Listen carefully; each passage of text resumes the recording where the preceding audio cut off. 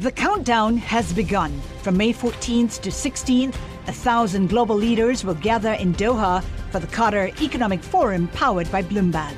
Join heads of state, influential ministers, and leading CEOs to make new connections, gain unique insights, and uncover valuable opportunities in one of the world's most rapidly rising regions. Request your invite for this exclusive event at QatarEconomicForum.com.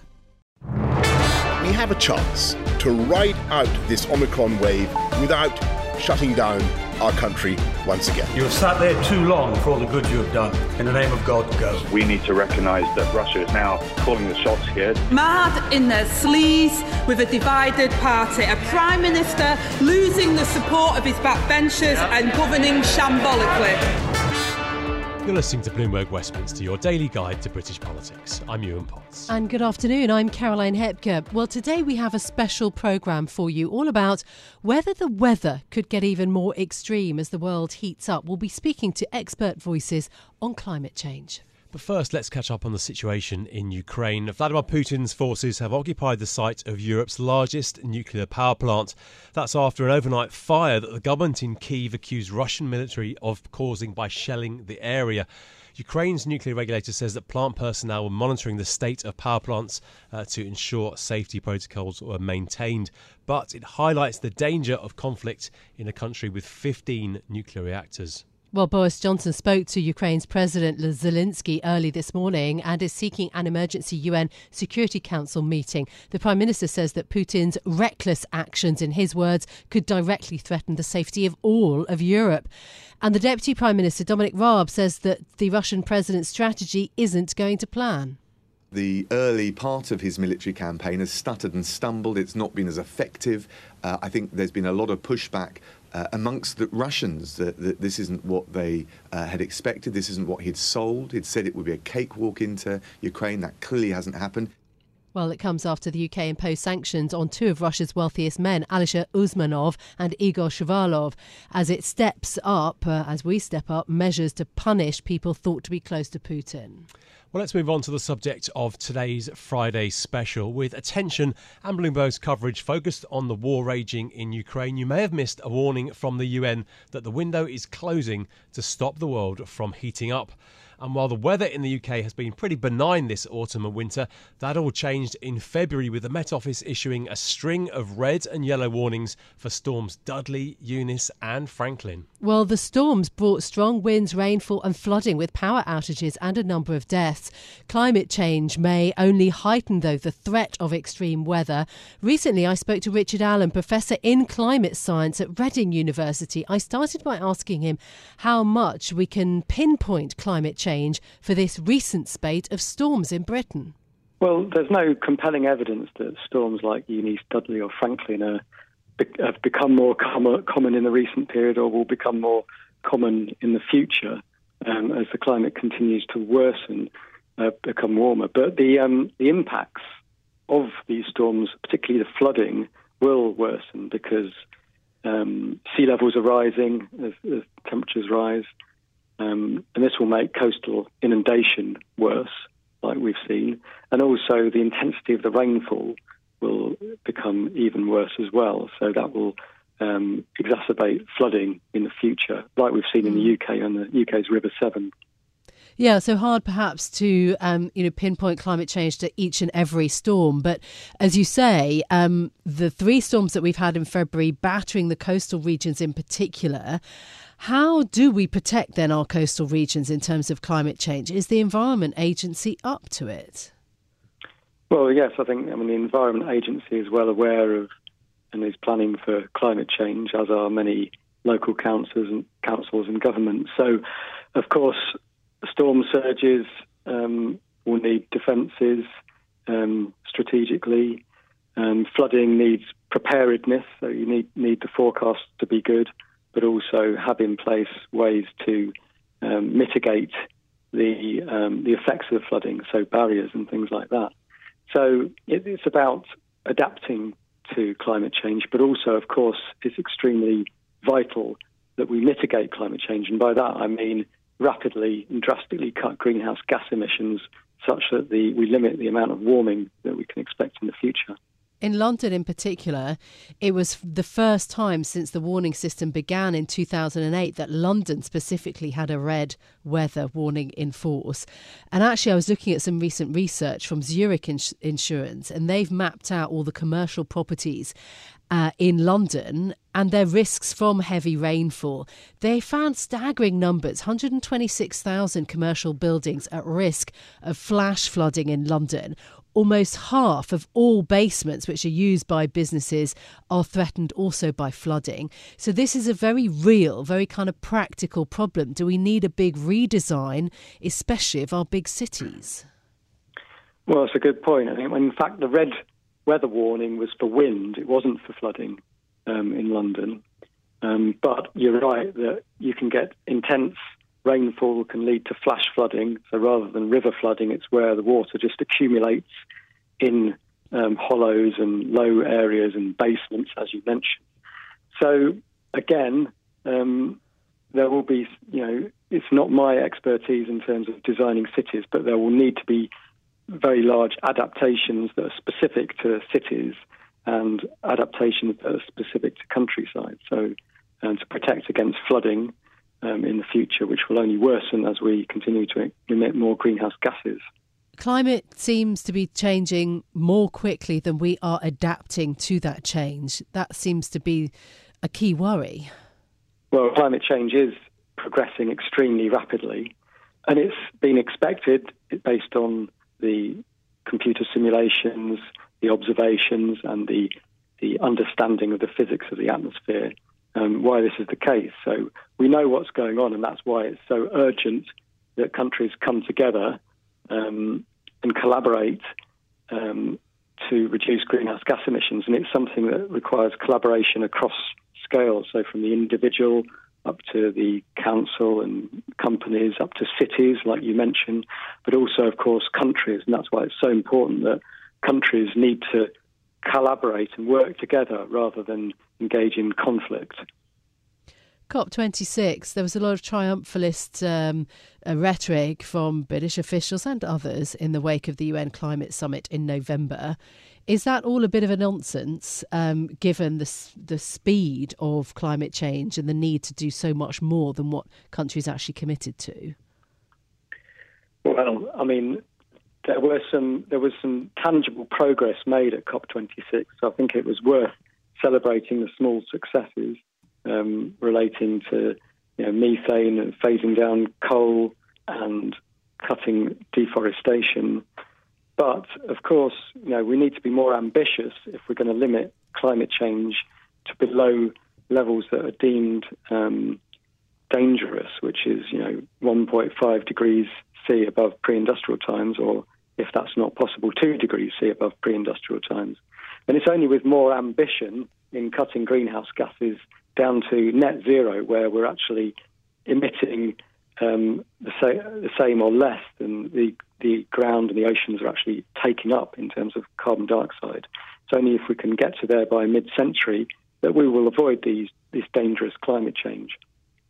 What faith do you have in the government's commitments to climate change for Britain in terms of measures and trying to reach net zero emissions for the UK? Well, I think based on current progress, the governments need to do more. So they need to ramp up their ambition. They're quite ambitious compared across lots of different countries around the world, but they need to be more ambitious, and that goes for all countries around the world. They need to work together to achieve this global catastrophe that's unfolding. Do you think that we are going to be able to stay within the 1.5 degrees Celsius danger zone? I mean, I was reading a recent report from Professor James Hansen, who's the NASA scientist, who was one of the first scientists really to sound the alarm about global warming.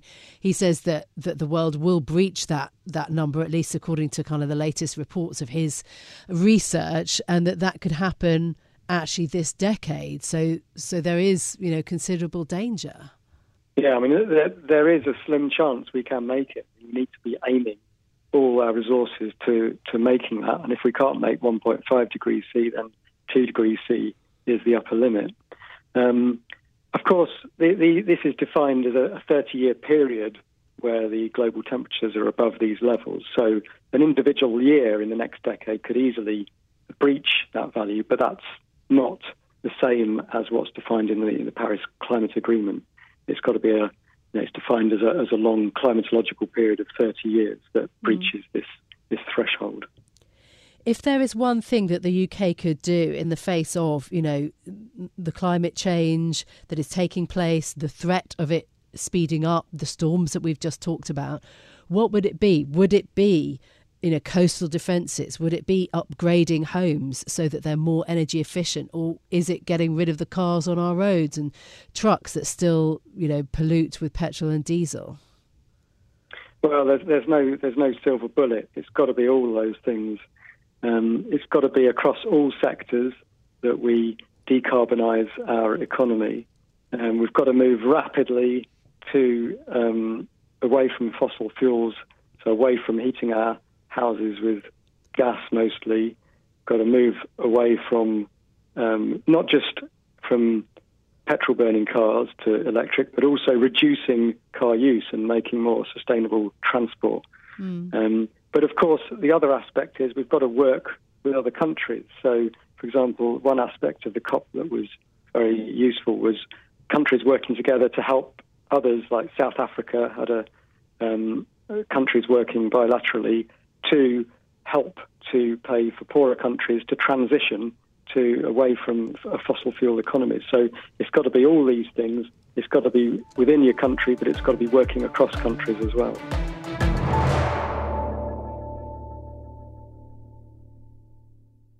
The countdown has begun. From May 14th to 16th, 1,000 global leaders will gather in Doha for the Qatar Economic Forum powered by Bloomberg. Join heads of state, influential ministers, and leading CEOs to make new connections, gain unique insights, and uncover valuable opportunities in one of the world's most rapidly rising regions. Request your invite for this exclusive event at QatarEconomicForum.com. Well, let's go back to the subject of today's special programme, all about how climate change may contribute to extreme weather in the UK and elsewhere in the world.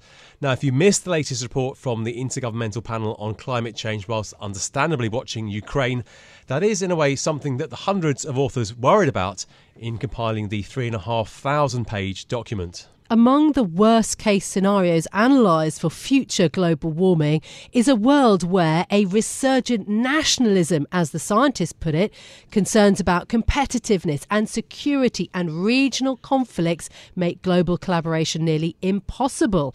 It focused on the interplay that connects warming-driven impacts such as heat waves and floods to human society. Well, let's take a closer look at the report and what it means for the UK. First, we're joined by our Bloomberg Green reporter, Akshat Rathi. Thanks so much for joining us, Akshat. Now, UN scientists are warning about the breakneck speed of global warming, exceeding the pace of efforts to protect vulnerable people, billions of vulnerable people, in fact.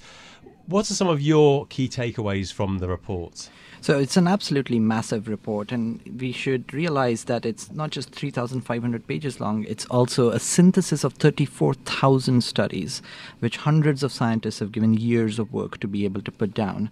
And if I were to do a single takeaway from that document, which is a very hard thing to do, but it's a very powerful message, it's that you have to think about climate change in every aspect of life because our world is being changed by the warming that we are creating.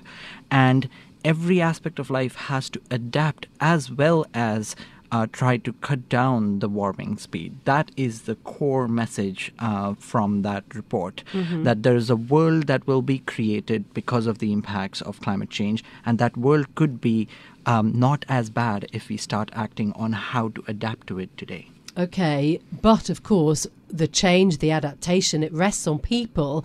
And you have written about how popular opinion is often driving climate change policy. Is there enough hunger for meaningful change? I mean, here in the UK in particular. It's a good one. This is a study that was published 2 weeks ago where scientists found that most of our analysis on climate scenarios is tied to economics and energy and infrastructure, and we rarely are able to take what is admittedly a very difficult part, which is what would humans do in reaction to climate impacts. But if you look enough and you're able to quantify that, what they found, this is a first-of-a-kind study, that taking into consideration human decision-making, you see people doing more on climate change, and that the world ends up being less warm than what current scenarios are saying. So it's an optimistic message, but of course that is based on theory. It has to be turned into practice, and that is why this week's report, despite the war, is one that we should not be ignoring. Now, this report was written before the awful events in Ukraine, but the scientists are already warning about countries becoming more isolationist, weren't they? That war and nationalism could hurt climate change efforts. What's the evidence for that? So this is where, in a time of war, it interacts with every aspect of human life. It has affected Ukrainian scientists who were involved in writing the report, and I had the fortunate time to be able to talk to one of them who was sheltering in Kyiv this week and is still there. And she said there is one aspect that connects both the war and climate change, and that's fossil fuels. In her words, she said Russia is choosing to use the money that it makes from oil and gas not for helping its people, but for committing war crimes, as she put it, on Ukraine. And so there is a connection, and that is a true connection between where we see the world heading and where we need to go away from, which is away from fossil fuels. Akshat, thank you so much for being with us and for your reporting. Very interesting to hear about your direct contact with these scientists. Bloomberg's Green reporter Akshat Rathi. Well, let's broaden this out now and look at how climate change is affecting our experience of extreme weather across the world. Joining us now is Robert Votard. He's director of the Institute Pierre-Simon Laplace, a member of the World Weather Attribution Group. Now, the WWA conducts real-time analysis of extreme weather events as they happen, helping to make clear the connections between CO2 levels and extreme weather. Robert, thanks so much for joining us on Bloomberg Westminster today. What are your thoughts on the IPCC's latest report? So happy to be with you. I think the report highlights several important things that were said by my colleague, but also one very important is that the impacts of climate change and the manifestations of climate change are already here, and we are just seeing the beginning. And the beginning is already a lot, especially in terms of extreme events. I think this is very important that risks have already changed, increased in most cases, and sometimes decreased, like for coal spells, but increased in many cases. So we have to take that into account. Okay, so change is upon us already. How do we decide whether extreme weather events are actually connected to greenhouse gas emissions? Is that even important?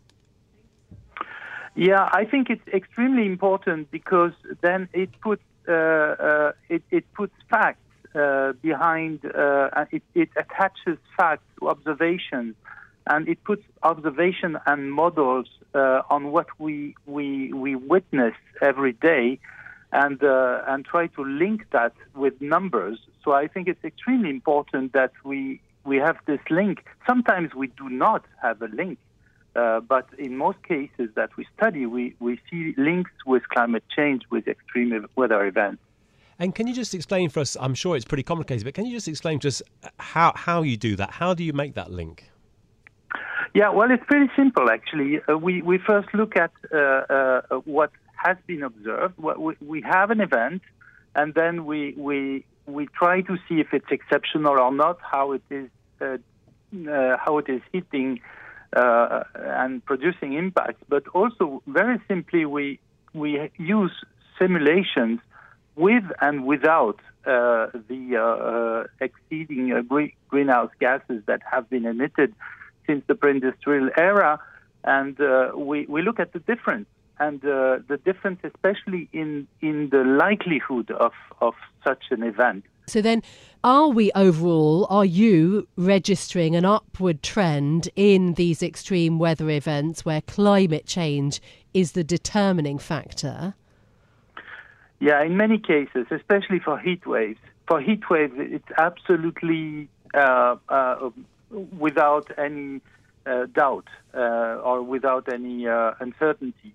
For instance, the latest heat waves we had in Europe, but also in Canada and everywhere in the world. I mean, we could see a change which is due to this increase in fossil fuels emissions. So this has been assessed scientifically with numbers. For heavy precipitation, also we do see a change that is due to climate change also, but it's a little bit less obvious in several regions. And also we have fires, we have several more.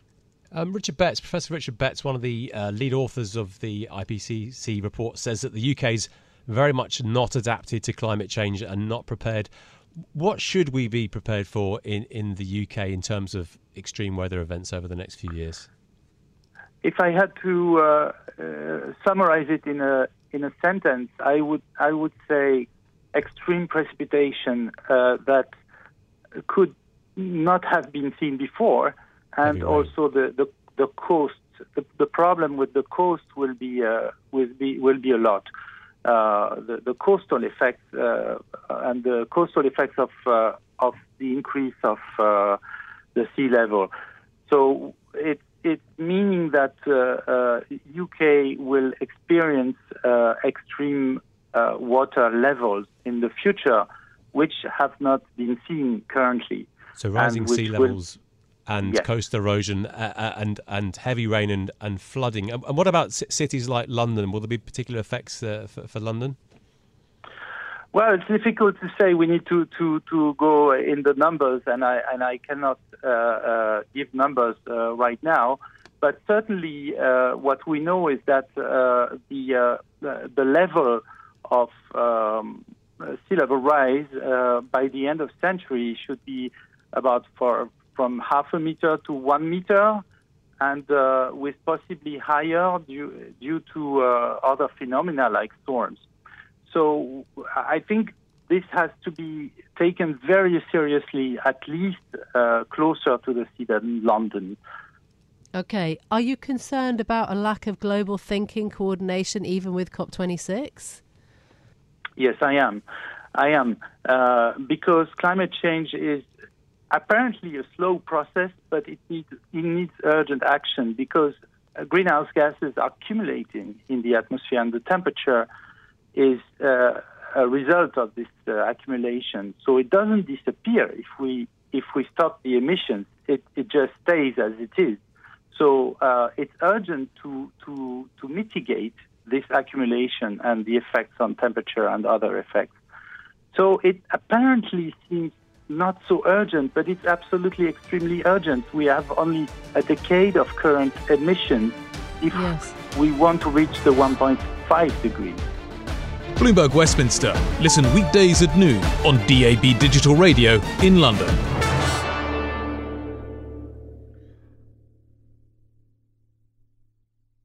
The countdown has begun. From May 14th to 16th, 1,000 global leaders will gather in Doha for the Qatar Economic Forum powered by Bloomberg. Join heads of state, influential ministers, and leading CEOs to make new connections, gain unique insights, and uncover valuable opportunities in one of the world's most rapidly rising regions.